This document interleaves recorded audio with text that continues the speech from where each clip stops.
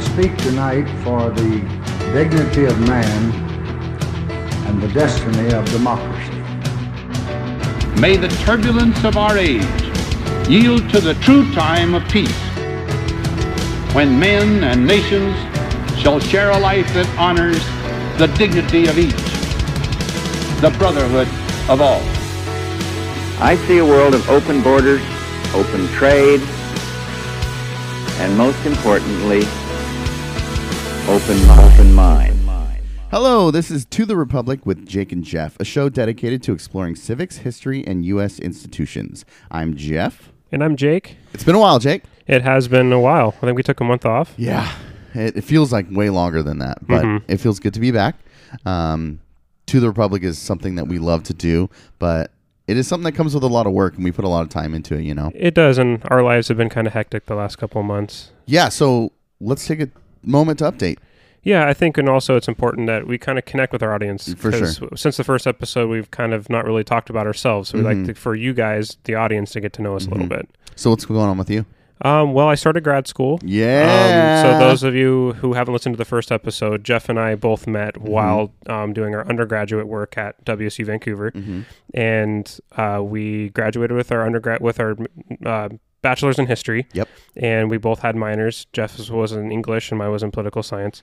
So now I've started grad school at American University, which is in Washington, D.C. And I'm pursuing a master's in international relations. Yeah, so cool. And you are going to be starting grad school. Yeah, I am starting grad school. I'm continuing at Washington State University. Since doing the radio show and since doing the podcast, I've just really fallen in love with communications.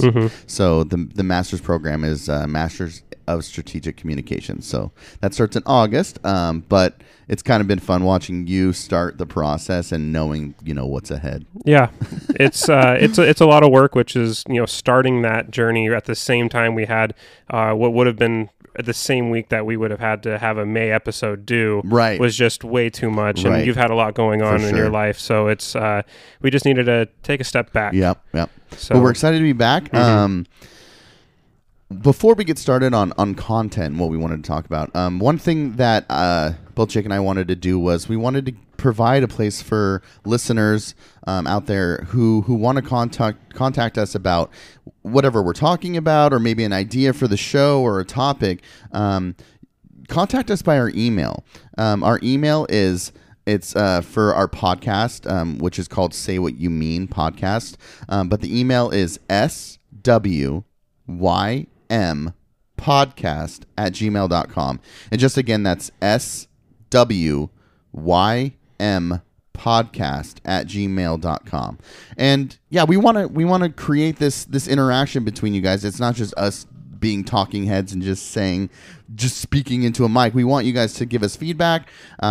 Let us know. We did have a caller contact the radio station and give some feedback, and we appreciate that. But this way you can contact us directly, and we can kind of open that line of communication. And that particular call-in was in regards to our episode on the Republican Party. And if you're listening to this episode, sorry we weren't able to get in touch with you, so please reach out to us again. We'd love to interact. Get your thoughts on the episode. Get your thoughts on things, the ideas and the concepts and stuff we put out there generally. If you have comments and want to get into a discussion with us via email, we would love to have that opportunity. And one thing that you and I have talked a little bit about is also call-ins. Like, we can set up a call-in during any time so that we can have a live conversation, and we can put that on these episodes, because these episodes are pre-recorded. But we can totally set something like that up, and I think it would be super fun. We have the technology. We do have the technology. And next, the second annual Backstage Block Party for KXRW. Join us on Saturday, June 29th from 3 p.m. to 7 p.m. at Say Chow Eatery and Tap Room for a fun afternoon of food, drinks, live music, games, and community. Bring along your family, friends, coworkers, and neighbors to support your local radio station. And I think we'll be speaking there. Yeah. So you'll get to see us. There's a meet and greet with current hosts and new hosts. So the host from the Mud Club and voices from our community, and then Jake and I will be there, so you can meet and greet and talk to us. If you want to talk to us about the show, come there. That'll be super fun. Tickets are $25 for solo tickets and $40 for a duo. And kids 12 and under are free. So it's gonna be fun. Live music and all that. I've played music my whole life, so I'm excited to watch. It'll be fun. Yeah, and one last thing I wanted to throw out there, just kind of popped in my mind. We're constantly looking for new ideas for these shows. Yeah. So if you've got something you want us to explore more in depth, some part of civics of the U.S. government, something that an institution you want us to look at, a bureaucracy, let us know. And that would really, honestly, that would help us out. Yeah, we've done voting. We've looked at the Republican Party. We've looked at public opinion. We've looked at what else? We've also done democratic norms, branches of the U.S. government, and the voting structure, and voting rules. So we're looking at U.S. institutions, history, and all of that. So if you have any suggestions or particular subjects that you'd like us to explore, like Jake said, it helps us with guidance or suggestions. We have a backlog of ideas that we do want to approach, but if you have something specific that you'd like to hear about or talk to us about, then totally reach out on that email, and we'll see what we can do. Yeah. So what are we talking about today, Jake? So I guess following in line with the whole, we would take in suggestions about what to talk about. This kind of jumped up to the front of our docket when the president of the station, Susan, reached out to us, who was reached out to by a Washington nonprofit to talk about a kind of a hot button issue. Yeah. And that's the U.S. Census. Yeah. There's a big Supreme Court ruling supposed to happen at the end of this month on whether the U.S. Census for 2020 would incorporate a citizenship question. So we thought, in the spirit of this current kind of political movement, concerns, that we would address the history of the U.S. Census, its importance, and its use. Yeah, absolutely. I think it's always important to get a foundational understanding of a topic, and we're going to do that. We're going to look at its history, like you said, but also look at some historical contentions. But most importantly, how is the census used? Why is it taken? And we'll go from there. Yeah, I think it's a good plan. America, crowded streets in the city, any city across the breadth and depth of the nation. For the United States is in the midst of the population boom. Every 8.5 seconds, a new citizen gets a slap on the back and lets the new world know he's arrived to join the ranks of the birth bonanza. And so, at the Washington Census Bureau, President Johnson waited for the population indicator to clock up the country's biggest all-time score of 200 million people. Slowly, the indicator crept up to the grandest grand total in the history of the United States. And there it was. And experts reckon that at the current rate of birth acceleration, a 300 million total is possible by the turn of the century. But they couldn't care less what the figure is or will be. That's for the grown-ups to worry about. So, on a very basic level, a census is an official count or survey of a population, typically recording various details of individuals. Okay. So, I want to just kind of jump right into this. Yeah. So, the U.S. Census is actually a constitutional mandate from Article 1, Section 2. So it's so it's instituted by Congress, but carried out by the executive branch. The U.S. Constitution does require that the census be conducted every 10 years. Outside of that, it really has very little parameters. Right. So you definitely see a lot of change over the years. The very first census was conducted in 1790. And then every 10 years after that, it's or what's known as a decennial census. Yeah. It originally was only a population count and only included six questions. Over the years, that was expanded in its scope to now there's been hundreds of different questions asked at different times throughout history. Yeah. The first it became clear after 1790. The federal government realized that we need a lot more demographic information. So there was 3 basic categories originally in the early 1800s. They looked at demographic, so more racial based questions, agricultural and economic segments as well. And kind of the ideology behind that was really to kind of gauge the military and industrial potential of the country. Right. Because as the country was starting to expand, both, westward and starting to look at itself, what kind of potential does the United States have as a global power? And the best way to get a hold of that is take stock of what your capabilities are, what your population is. Right. So that was kind of the underlying motivation behind the census early. So the Bureau, the Census Bureau, was originally put under the Department of the Interior, and now is under the Department of Commerce. Right. I think it moved under different departments several times in its history. In the late 1800s, Yeah. So it was so originally it was under the Department of Interior, then it moved to the Department of Commerce and Labor, and then Commerce and Labor split. And then now the Census Bureau is stayed with the Department of Commerce. Right. So that's where it resides today. Right. And real quick, later in the show, we're gonna look at like I said, some of the contentions historically with the census, maybe some problems that they ran across. One thing that you'll read about or learn about if you look into the census is different racial definitions. But before we get into any of that, I wanted to first list these first census 6 questions. So the first 6 questions of the first census, that should be like a tongue twister. The first census asked by the only 6 questions. Sorry. Anyway, so I gotta have fun with it, or it's just sad. Yeah. So they asked for the name of the householder, white male, names of all other people in the household, and they separated that into 5 categories. So there was free white males who were at least 16 years or older, free white males who were under 16 years old, and then free white females, and then all other free persons, and then slaves, and they only counted on a ratio of 3/5. And Native Americans weren't counted until 1870. So I think it's interesting to note that they separated the males by their age. Below 16 and above 16, and then for women it was just like free white females. Well, I mean, I think if you think about it, right? So when we just mentioned that the whole purpose of the original census was to gauge, the first census was to gauge the military and industrial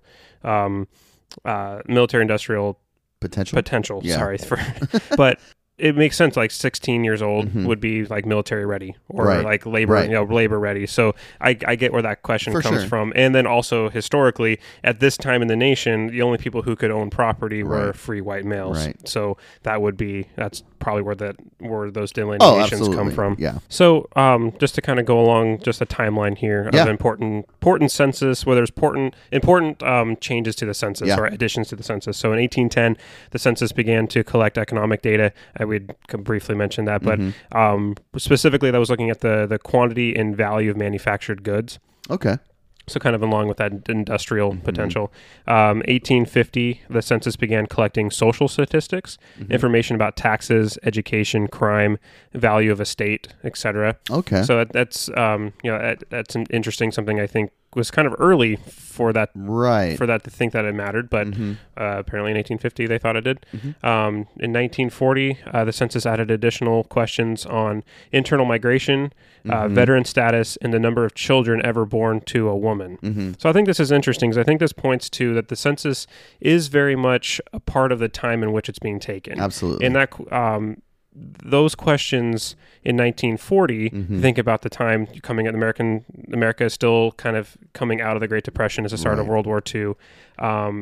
And so I think it's in the government's trying to gauge the effects of the Great Depression. And I think that's shown especially in how many children were ever born to women, because obviously there was a lot of child mortality during that time due to the economic and environmental conditions. So it's interesting that in a way that how the census can be used as a tool, and I think that gets us into our next part is the purpose of the census. Right. That is super interesting how the questions or the way that the census is shaped reflects the time. There's a purpose of gathering this data, and those questions are designed to gauge where we are You know what I mean? Mm-hmm. As a society and the relevance of the questions to that time. Right. Yeah. I think that's so interesting. Another thing I found super interesting was you mentioned this, but the census is mandated by the Constitution and then funded by the legislature and then carried out by the executive branch. Mm-hmm. So it just kind of harks back to that balance of power, and every branch of the government kind of has, not every branch, but it's split for everyone to kind of have a role Mm-hmm. in this process. Exactly, and then the director of the Census Bureau, Mm-hmm. Stephen Dillingham, has to be confirmed by the Senate. Right. So he's nominated by the president and then confirmed. Confirmed by the Senate, and he was confirmed in late 2018, early 2019, Mm-hmm, somewhere in there.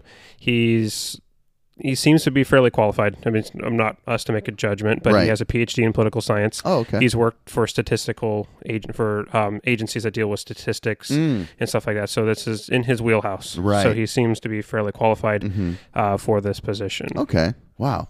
Okay. So, like you mentioned, statistics. We get statistics from the census, but what do we use them for, Jake? So there's three kind of really broad, purposes for the census, Right. and the government takes those statistics that the census gathers, and they use it to allocate congressional seats. Mm-hmm. So when we talked about voting and how our leaders are elected, Mm-hmm. those congressional districts are divided by proportion and population. Yes.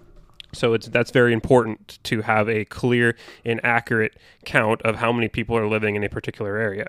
Because that determines the number of congressional representatives. Correct. Yeah. Yes. So it can't exceed 438, Right. but it what that can do is it can redraw the boundaries based on migration. That's why also internal migration questions are Yes. important, because it shows how different over a 10-year period where there's been shifts in population, so that makes it so we can redraw those congressional boundaries. Oh, an interesting statistic that I read last night was that only one state has lost population during the last census period. Which one was that? So from 2000 to 2010, Michigan's population fell 0.6%, and experts attribute that to the loss of jobs in the auto industry. Interesting. Okay. So this statistic and this information is showing that migration or possible migration, but also, if experts are analyzing this data, they're now looking, okay, what is the reason for that? And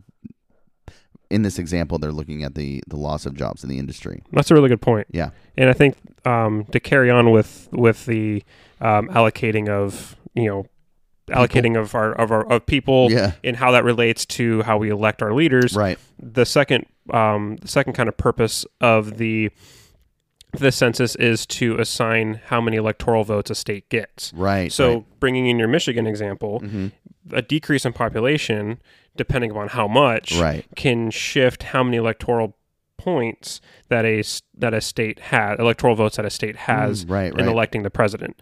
So Michigan being a pretty big battleground state, it was incredibly important in the 2016 election. You could see how a 1 or 2 point drop in their electoral points could greatly affect an election. Right. That's interesting. In the last kind of purpose, broad purpose, there's more to it, but the Right. last broad purpose is funding for government programs. Yeah.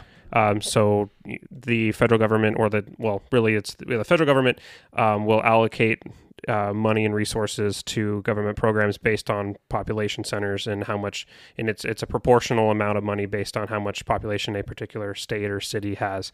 So understanding what the population is, the demographic breakdown, the economic breakdown, understanding those socio-political dynamics helps the federal government figure out where their money is best being used. Right.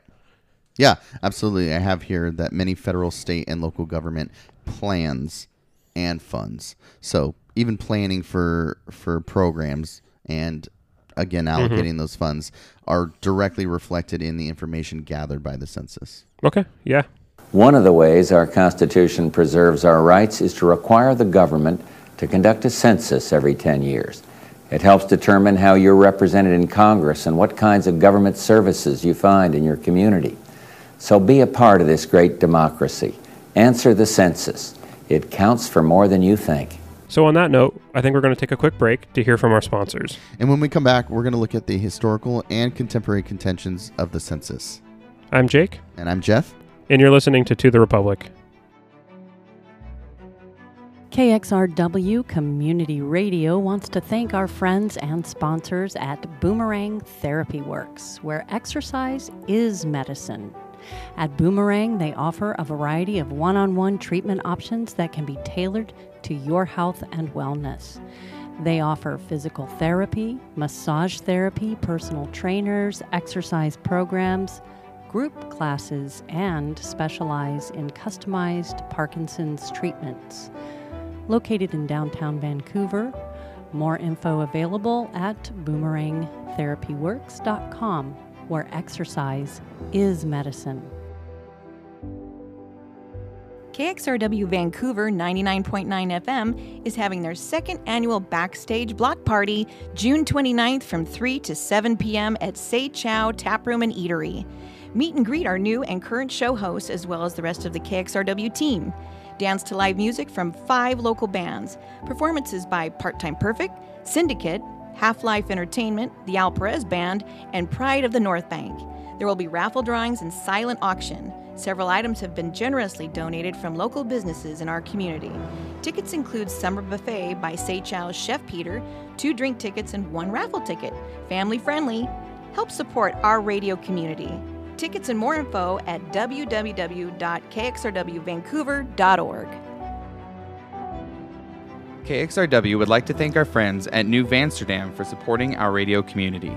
New Vansterdam is the premier cannabis market in the Vancouver area. They carry a variety of cannabis products ranging from pre-rolls, vape cartridges and edibles, to CBD topicals, oils, and tinctures. New Vansterdam is located in the Heights Shopping Center on the corner of Mill Plain and Andreessen Road. Open 8 a.m. to 11 p.m., 365 days a year. More information available at newvansterdam.com. That's newvansterdam.com. Welcome back. I'm Jeff. And I'm Jake. And you're listening to the Republic. In the last section, we discussed the establishment and history of the U.S. Census, how it's changed over time, and we explored the broad purposes that it's used for. We talked a little bit about who was included and excluded in the census. Mm-hmm. We talked about the difference between age in men and women, but excluding Native Americans. And when we look historically, there's been a lot of groups, racial groups, who have been included and excluded throughout the history of the census. And the problem with that, looking back, is you're not getting an accurate reading of who actually is a resident in the United States. Mm-hmm. You're not getting an accurate reading on who lives here or who provides or who is contributing to the economics, because that's one thing that we're looking at. Yeah. So I wanted to look real quickly at how those definitions, those racial definitions, have fluctuated over time, because it does affect the statistics. Okay. Yeah, I think that's a good point. So, looking historically, during the first few censuses, the government essentially lumped the country into 2 racial categories, white and black. But from 1850 to 1920, with the exception of 1900, it counted mixed race, quote, mulattoes as well. In the 1890 census, they chose to further racial definitions by counting African Americans by, quote, 1/4 black blood and, quote, 1/8 black blood. But it was only done for that year. Meanwhile, those of Chinese, Japanese, and American Indian descent started being counted at various points in the late 1800s and are still to this day. And for 3 decades, quote, Hindu, quote, was a category, whereas a category for Koreans was added in 1920 and then taken out in 1950 and then added back in 1970. That's so interesting how just like they had these like differences in how they take and put in questions. Right. And then a category for Mexicans likewise appeared on the 1930 census, only to be dropped immediately thereafter following complaints from the Mexican government. Okay. The most recent major change occurred in 2000 when it finally became possible to select more than one race. Interesting. It took until 2000 to get to that point? To select multiple. Okay. So, we talked a little bit about how the government uses this data and this information. But in our undergrad program, we were required to do an in-depth original research paper. Mm-hmm. And one of the things that both you and I looked at was racial definitions and the census information provided in the eras we were looking at. Yeah, so I'll start with mine because chronologically mine was before. It wasn't an era before yours.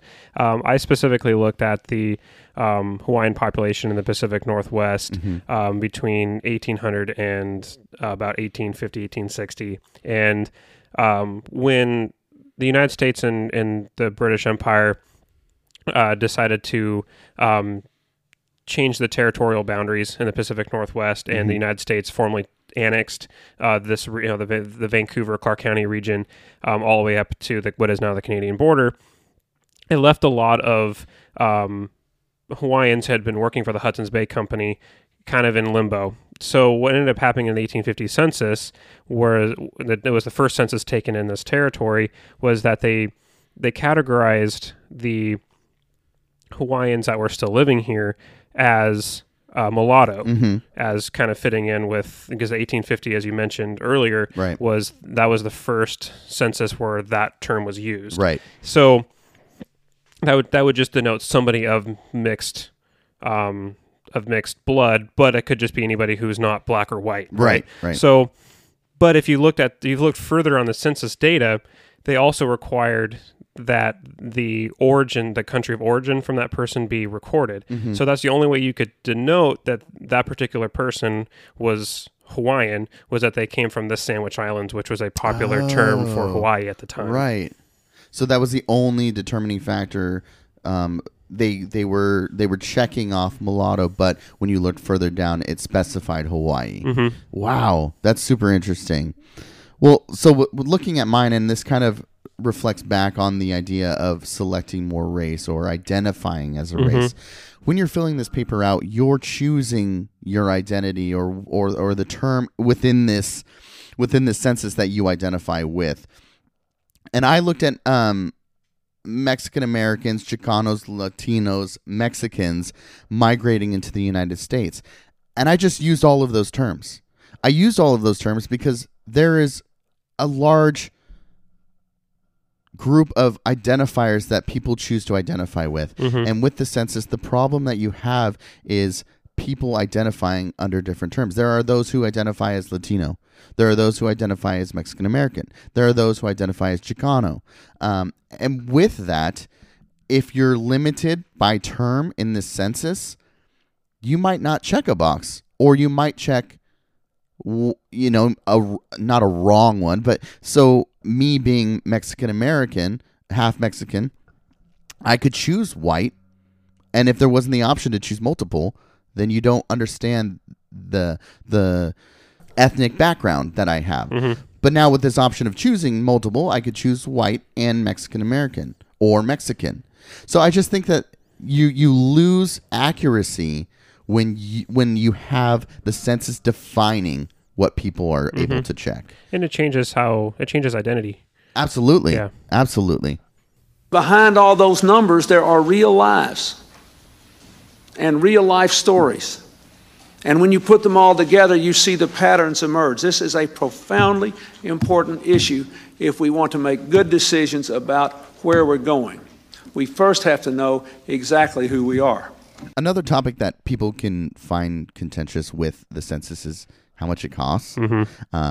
It's not cheap. Through the inaugural census, it just cost $44,000 to conduct. But since then, it's kind of ballooned. You have some statistics on the prices? Yeah. Okay. What do you got? So in just the most recent census in 2010, it cost $13 billion to conduct. Okay. $5.4 billion of that was the operational costs, which was actually under budget. They budgeted $7 billion and only used $4 for budget for like operation costs, but so they came in under, but it still ended up costing $13 billion. And there's concern now with how much the 2020 census is going to cost, which is one of the try to mitigate that. They're actually instituting for the first time an online participation option, so you can actually fill out the the census online, which that poses some problems, right? Accuracy problems.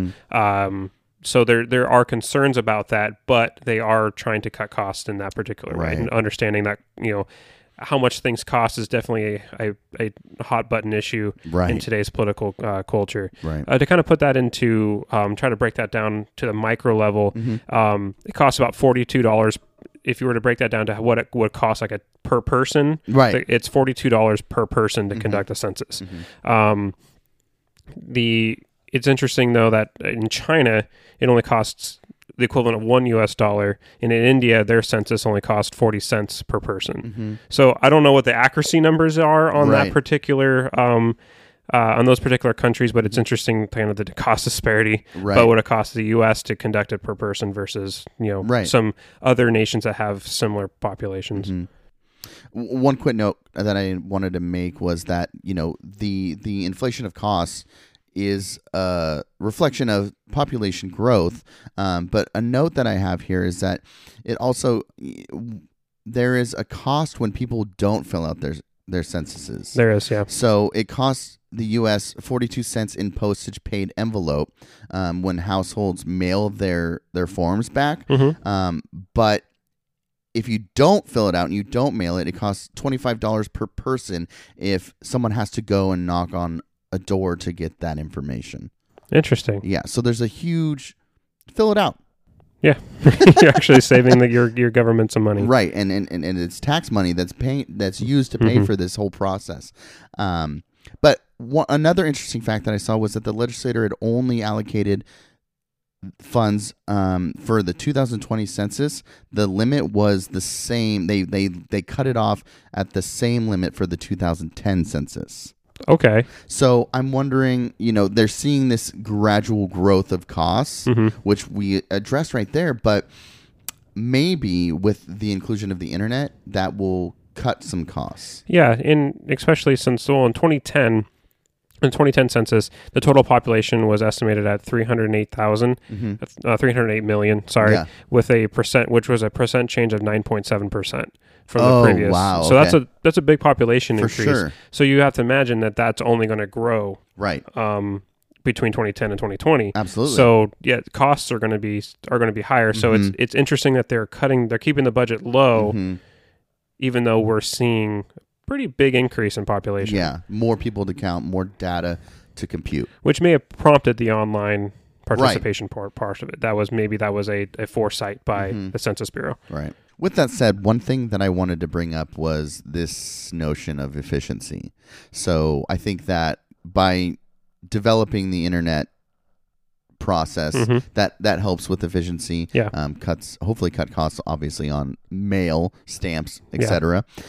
But there also, one point that I found in the research was that to avoid duplication of effort and expense on the government's part, as well as the individuals and companies who must respond to the census, the Census Bureau makes an extensive use of other federal agencies' administrative records in compiling the statistical data. That's really interesting. So they're cutting out information that they don't need to ask again.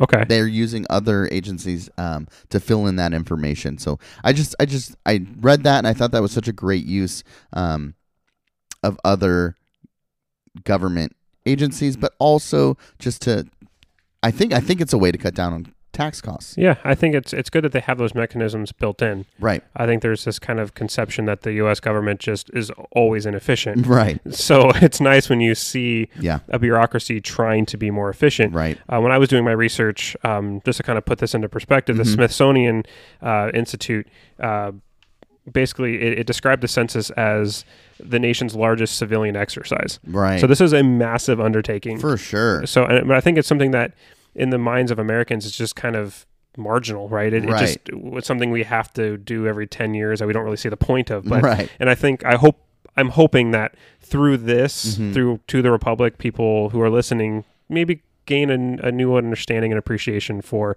the massive undertaking and the purpose of the census. Right. The outcomes that are used by the government, but also by academics who want to provide data for their research or to explain something.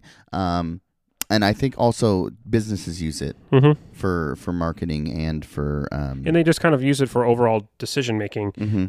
As we mentioned in the first section of this episode, there is an economic portion to the census. Yeah. And, trade associations, chambers of commerce, businesses rely on this information for economic development, business decisions, and strategic planning. Right. So to recap, these are just a few of the historical contentions or issues that people have, looking at the census or identifying racially when filling out these forms. But overall, there's a lot of benefits of this program. For sure. And with that, we're going to take a quick break to hear from our sponsors. And when we come back, we're going to look at the current citizenship question that is being proposed for the 2020 census. I'm Jake. And I'm Jeff. And you are listening to the Republic. The Pioneer East neighborhood in Ridgefield, Washington is hosting a block party. Kids can meet special guests, Princess Jasmine Belle, Tinker Bell, Anna, and Elsa. There will also be face painting, a bouncy house obstacle course, giveaways, and more. Food and beverages will be provided, and the first 30 kids will get photos with the princesses. The event is on June 8th, 12 to 4 p.m., and the princesses will be there from 12 to 3 p.m. For more information on the event and their homes, visit their Facebook page titled Pioneer East Ridgefield or call 360-600-5380. Support for KXRW comes from the Ridgefield Raptors, Southwest Washington's own college summer wood bat baseball team, now offering group night packages. To find out more information on pricing and how to spend a night at the ballpark with your family, friends, coworkers, sports league, or special group, just call 360-887-0787 or visit the website at ridgefieldraptors.com. That's ridgefieldraptors.com. Community radio like this is brought to you by the generous support by our founding sponsors at ADCO Commercial Printing and Graphics, Clark County's local print shop since 1993. ADCO features stationery, posters, flyers, tickets, business cards, stickers, catalogs, and much more. Print on anything and mail anywhere. Learn more at adco1.com. That's ADCO, the number 1.com. Welcome back to the Republic. I'm Jeff. And I'm Jake. In the last section, we looked at historical contentions and racial definitions on the U.S. Census.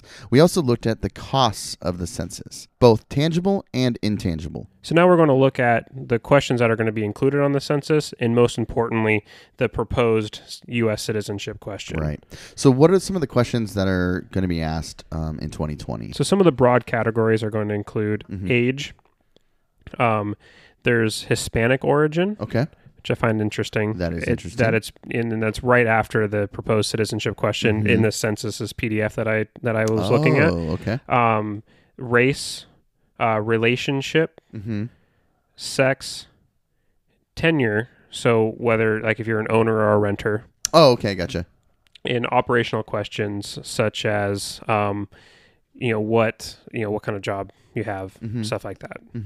So to kind of get into that Hispanic origin question that we were kind of unsure about, I have the actual question here, and I'll just read it off. Yeah. It says, is this person of Hispanic, Latino, or Spanish origin? And the options are no, not of Hispanic, Latino, or Spanish origin. Yes, Mexican, Mexican or Chicano. Yes, Puerto Rican. Yes, Cuban.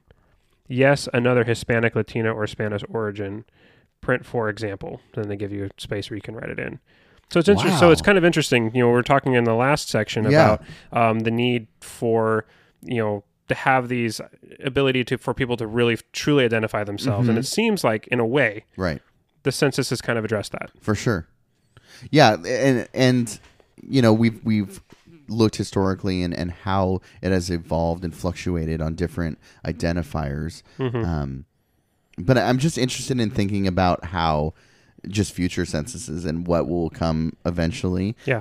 But is this a reflection of the time? Is this a reflection of 2020? You know what I'm saying? And historically, when we look historically, we can see that these questions and these identifiers were a reflection of that time. And how much further will this evolve and include other identifiers? Well, definitely. And immigration is such a hot button issue right now in our country. And I think that that question is a reflection of the time. The concern is always about what these are just questions in themselves, right? But they exist not in a vacuum. Right. And they can be used as tools. Right. And I think that's the concern, especially with this proposed citizenship question, is Right. about what is, even though that it's just a question in itself, what is that being used for? What is its purpose? Right. And I think that is kind of that, slippery slope argument that For I sure. think that the opponents of that proposed question would bring up. But it is also interesting, though, just to reiterate that even though they're asking, about Hispanic origin, is that they're giving more than one option, and Yes. that's not just trying to lump all of those different cultures, all of those different people and identities Ethnicities. into one, mulatto category, Right. or one Black or you know, white. exactly. Right, So right. it is interesting to see how the census has evolved in the modern era. Absolutely. Real quick, before we get into that notion of citizenship and that question being included, I think it's important to note that there is a level of confidentiality in the census reports. The sole purpose of the censuses and surveys is to secure a general statistical information, but by law, no one, neither the census takers nor any other Census Bureau employee, is permitted to reveal identifiable information about any person, household, or business. But with that said, in current censuses, once the information with individuals' names and addresses dropped has been transferred to machines' readable form and processed through the computer to produce statistical tables, the original questionnaires can be destroyed and the waste recycled. Interesting. Okay. So there is this process of protecting that information, but protecting that information from the public. And I think that that's where the concern is that the government still has that information. And if you're going to answer this citizenship question, the government will have that data. Yeah. And I think that that's where the concern is. I think, yeah, definitely, and that would be a huge concern. Yeah. To that particular demographic, Right. that population.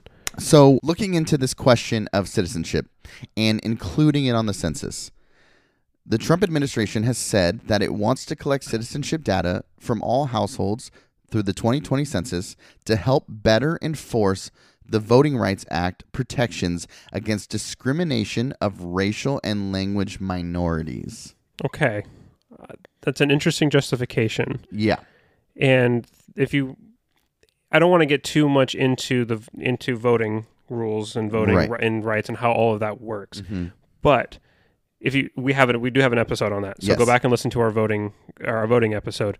However, we have in that episode we conclude that voter fraud is negligible at best in our elections. Right. And also through our research for this episode, we've kind of come to the determination that the administration is also going to use voter fraud, this issue of voter fraud that they keep using to put this question on the census. They're justifying it with that. They are. And in our voting episode, in our research, we found that that's not an issue. And the problem, I think the larger problem is if the goal of this census is to get statistics and to get data of who are residents in the United States, I imagine that there's going to be a fear to answer honestly that question. And I think that projections have indicated that. Right. There's a think tank called the Urban Institute that has looked specifically at what could the effects be of this inclusion of this question. Right. And they project that the Latino community could be undercounted by over 2.2 million. Jeez. Because of them, maybe not even the household owner being not being a U.S. naturalized citizen, but people in their household are, so therefore their whole household doesn't participate. Right. Or even those individuals, even though they're living here, they're working here, they're not participating in that. They're not participating because they're afraid of how they answer. Yeah. What kind of ramifications are going to be on that? Right. Right. And I'm just thinking now back to that broadening of identifiers for Hispanics or Latinos, which is great, but you're not going to get the answers to those questions, or you're not going to get those boxes checked if people are afraid to even take the census. Yeah, this is even amplified, especially in the time with increased immigration enforcement and anti-immigrant rhetoric around the nation. The Urban Institute feels that even if the court rules against this, so we had mentioned in the first segment that the Supreme Court is actually looking at this. There was a lawsuit against the federal government for this inclusion, and the Supreme Court is weighing whether the federal government has a constitutional right to put a citizenship question on the census. The Urban Institute concludes that even if the court rules against that question being included, it's already poisoned the well for participation amongst the Latino community, because they're going to continue to be scared to participate. They're going to feel marginalized. So there already seems to be effects from just the proposal of this question. And look, real quick, I want to note that Jake and I are not having a conversation about immigration or citizenship regarding people migrating to the country. That's not what this question is about, or this conversation is about. We can do a whole episode on that. What this is about is the census and the purpose of the census, the purpose of the data, and the reasons that we've done it for centuries. Exactly, and I think we're coming at this from a place of how does this question affect the usefulness and accuracy of the census? Absolutely. That is the lens in which we were looking at this question from. So one more thing that I wanted to bring up regarding the citizenship question is in reference to the American Community Survey. So, as you mentioned earlier, Jake, the census is taken every 10 years. So, in response to the common complaints that this sample data from the decennial censuses are published too late or they're quickly out of date, the Census Bureau began its American Community Survey program in 1996. Okay. With the full implementation scheduled for 2003, which it was. The ACS is a way to provide the data communities need every year instead of once in 10 years. Interesting. The ACS will provide estimates of demographic, housing, social, and economic characteristics every year for all states, as well as all cities, counties, metropolitan areas, and population groups of 65,000 or more. And you actually have a list of those questions? Yeah, so the broad questions are acreage and agricultural sales.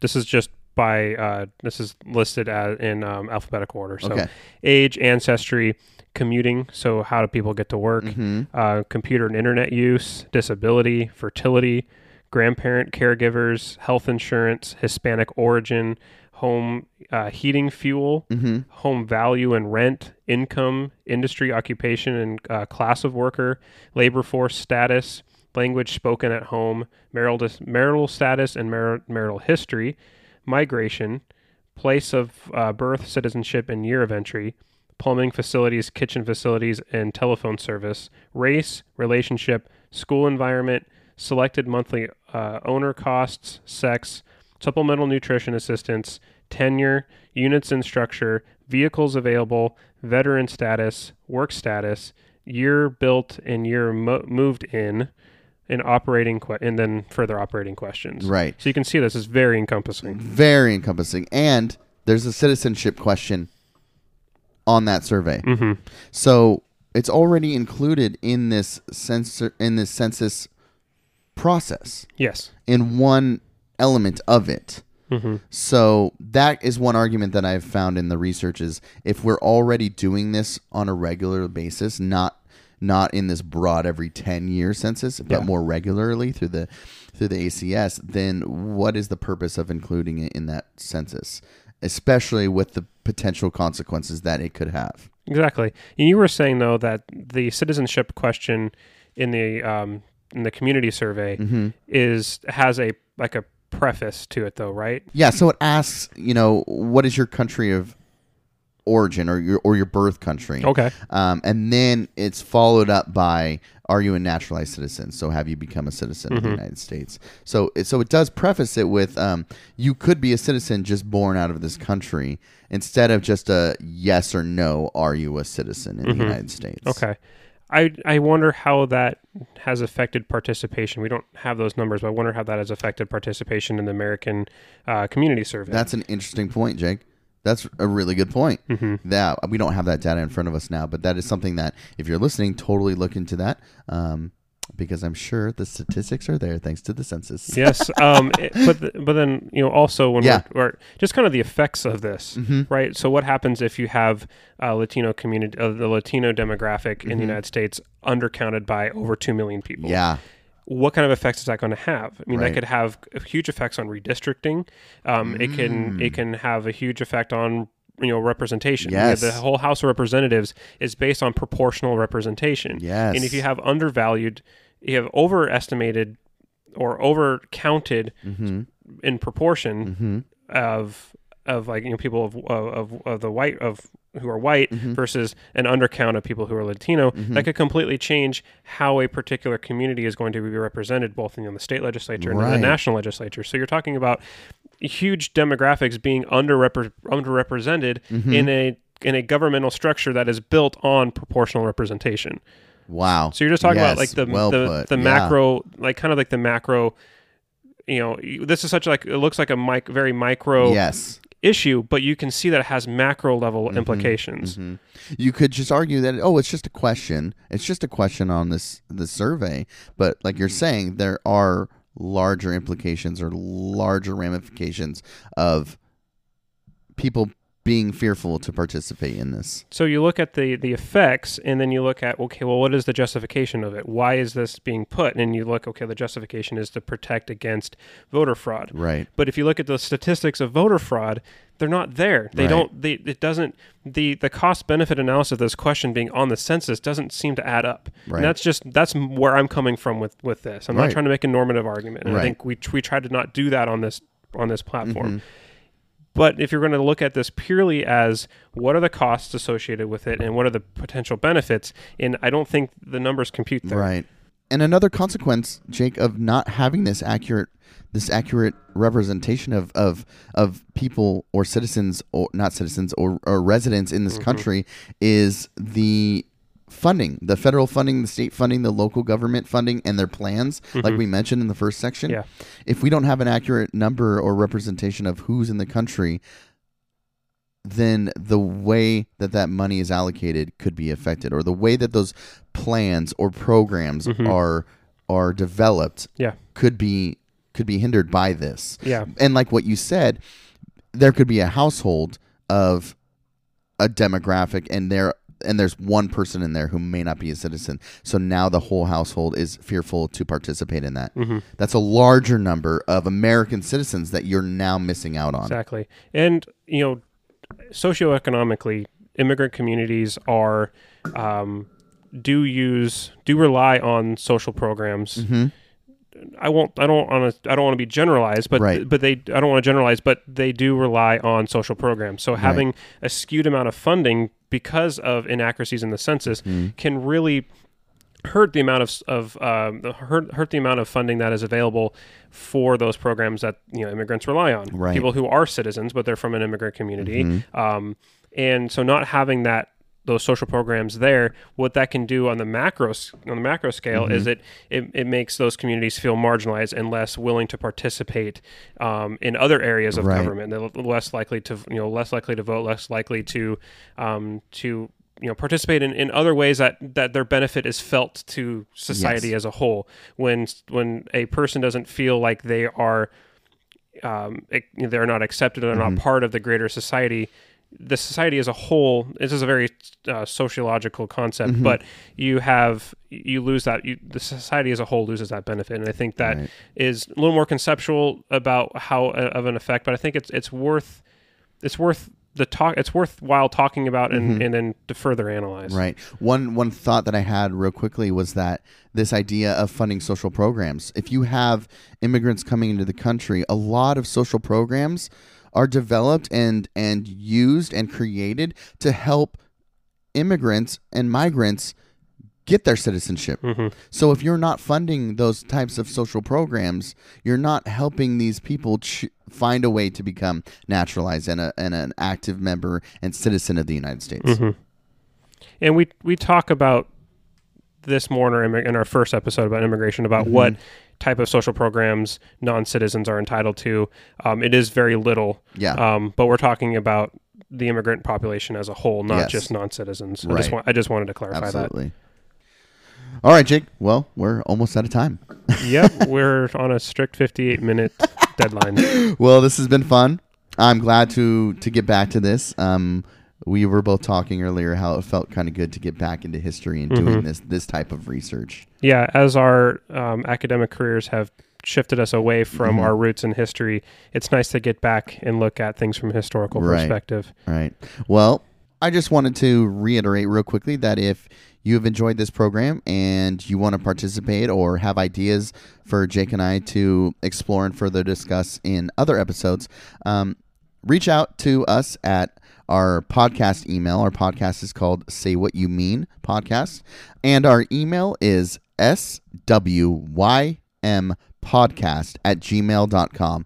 Again, that's swympodcast@gmail.com. And if you guys have enjoyed this show, be sure to check out our weekly podcast called Say What You Mean. It's available on iTunes, Spotify, Stitcher, SoundCloud, and Google Play.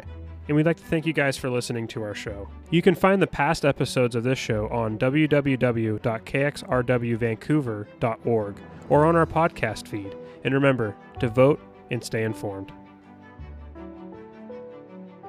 Carpet City of Vancouver is a local flooring business and family-owned for 44 years. Flooring options include carpet, hardwood, laminate, tile, stone, and countertops. Carpet City of Vancouver is more than just a flooring specialty store. They are expert trained in flooring and design for kitchens, living rooms, bedrooms, and bathrooms. Carpet City of Vancouver can help you find the floor for the way you want to live. More information available at www.carpetcityofvancouver.com. Support for KXRW comes from David's Trains, buyer and collector of old toy trains, including Lionel, Flyer, Ives, and Marks. He is interested in old transportation-related toys as well as toy trains from the late 1800s to the 1960s. For appraisal, you can call him at 360-576-1602. That's 360-576-1602. KXRW Vancouver 99.9 FM is having their second annual Backstage Block Party June 29th from 3 to 7 p.m. at Say Chow Taproom and Eatery. Meet and greet our new and current show hosts as well as the rest of the KXRW team. Dance to live music from 5 local bands. Performances by Part-Time Perfect, Syndicate, Half-Life Entertainment, the Al Perez Band, and Pride of the North Bank. There will be raffle drawings and silent auction. Several items have been generously donated from local businesses in our community. Tickets include Summer Buffet by Say Chow's Chef Peter, 2 drink tickets and 1 raffle ticket. Family friendly. Help support our radio community. Tickets and more info at www.kxrwvancouver.org.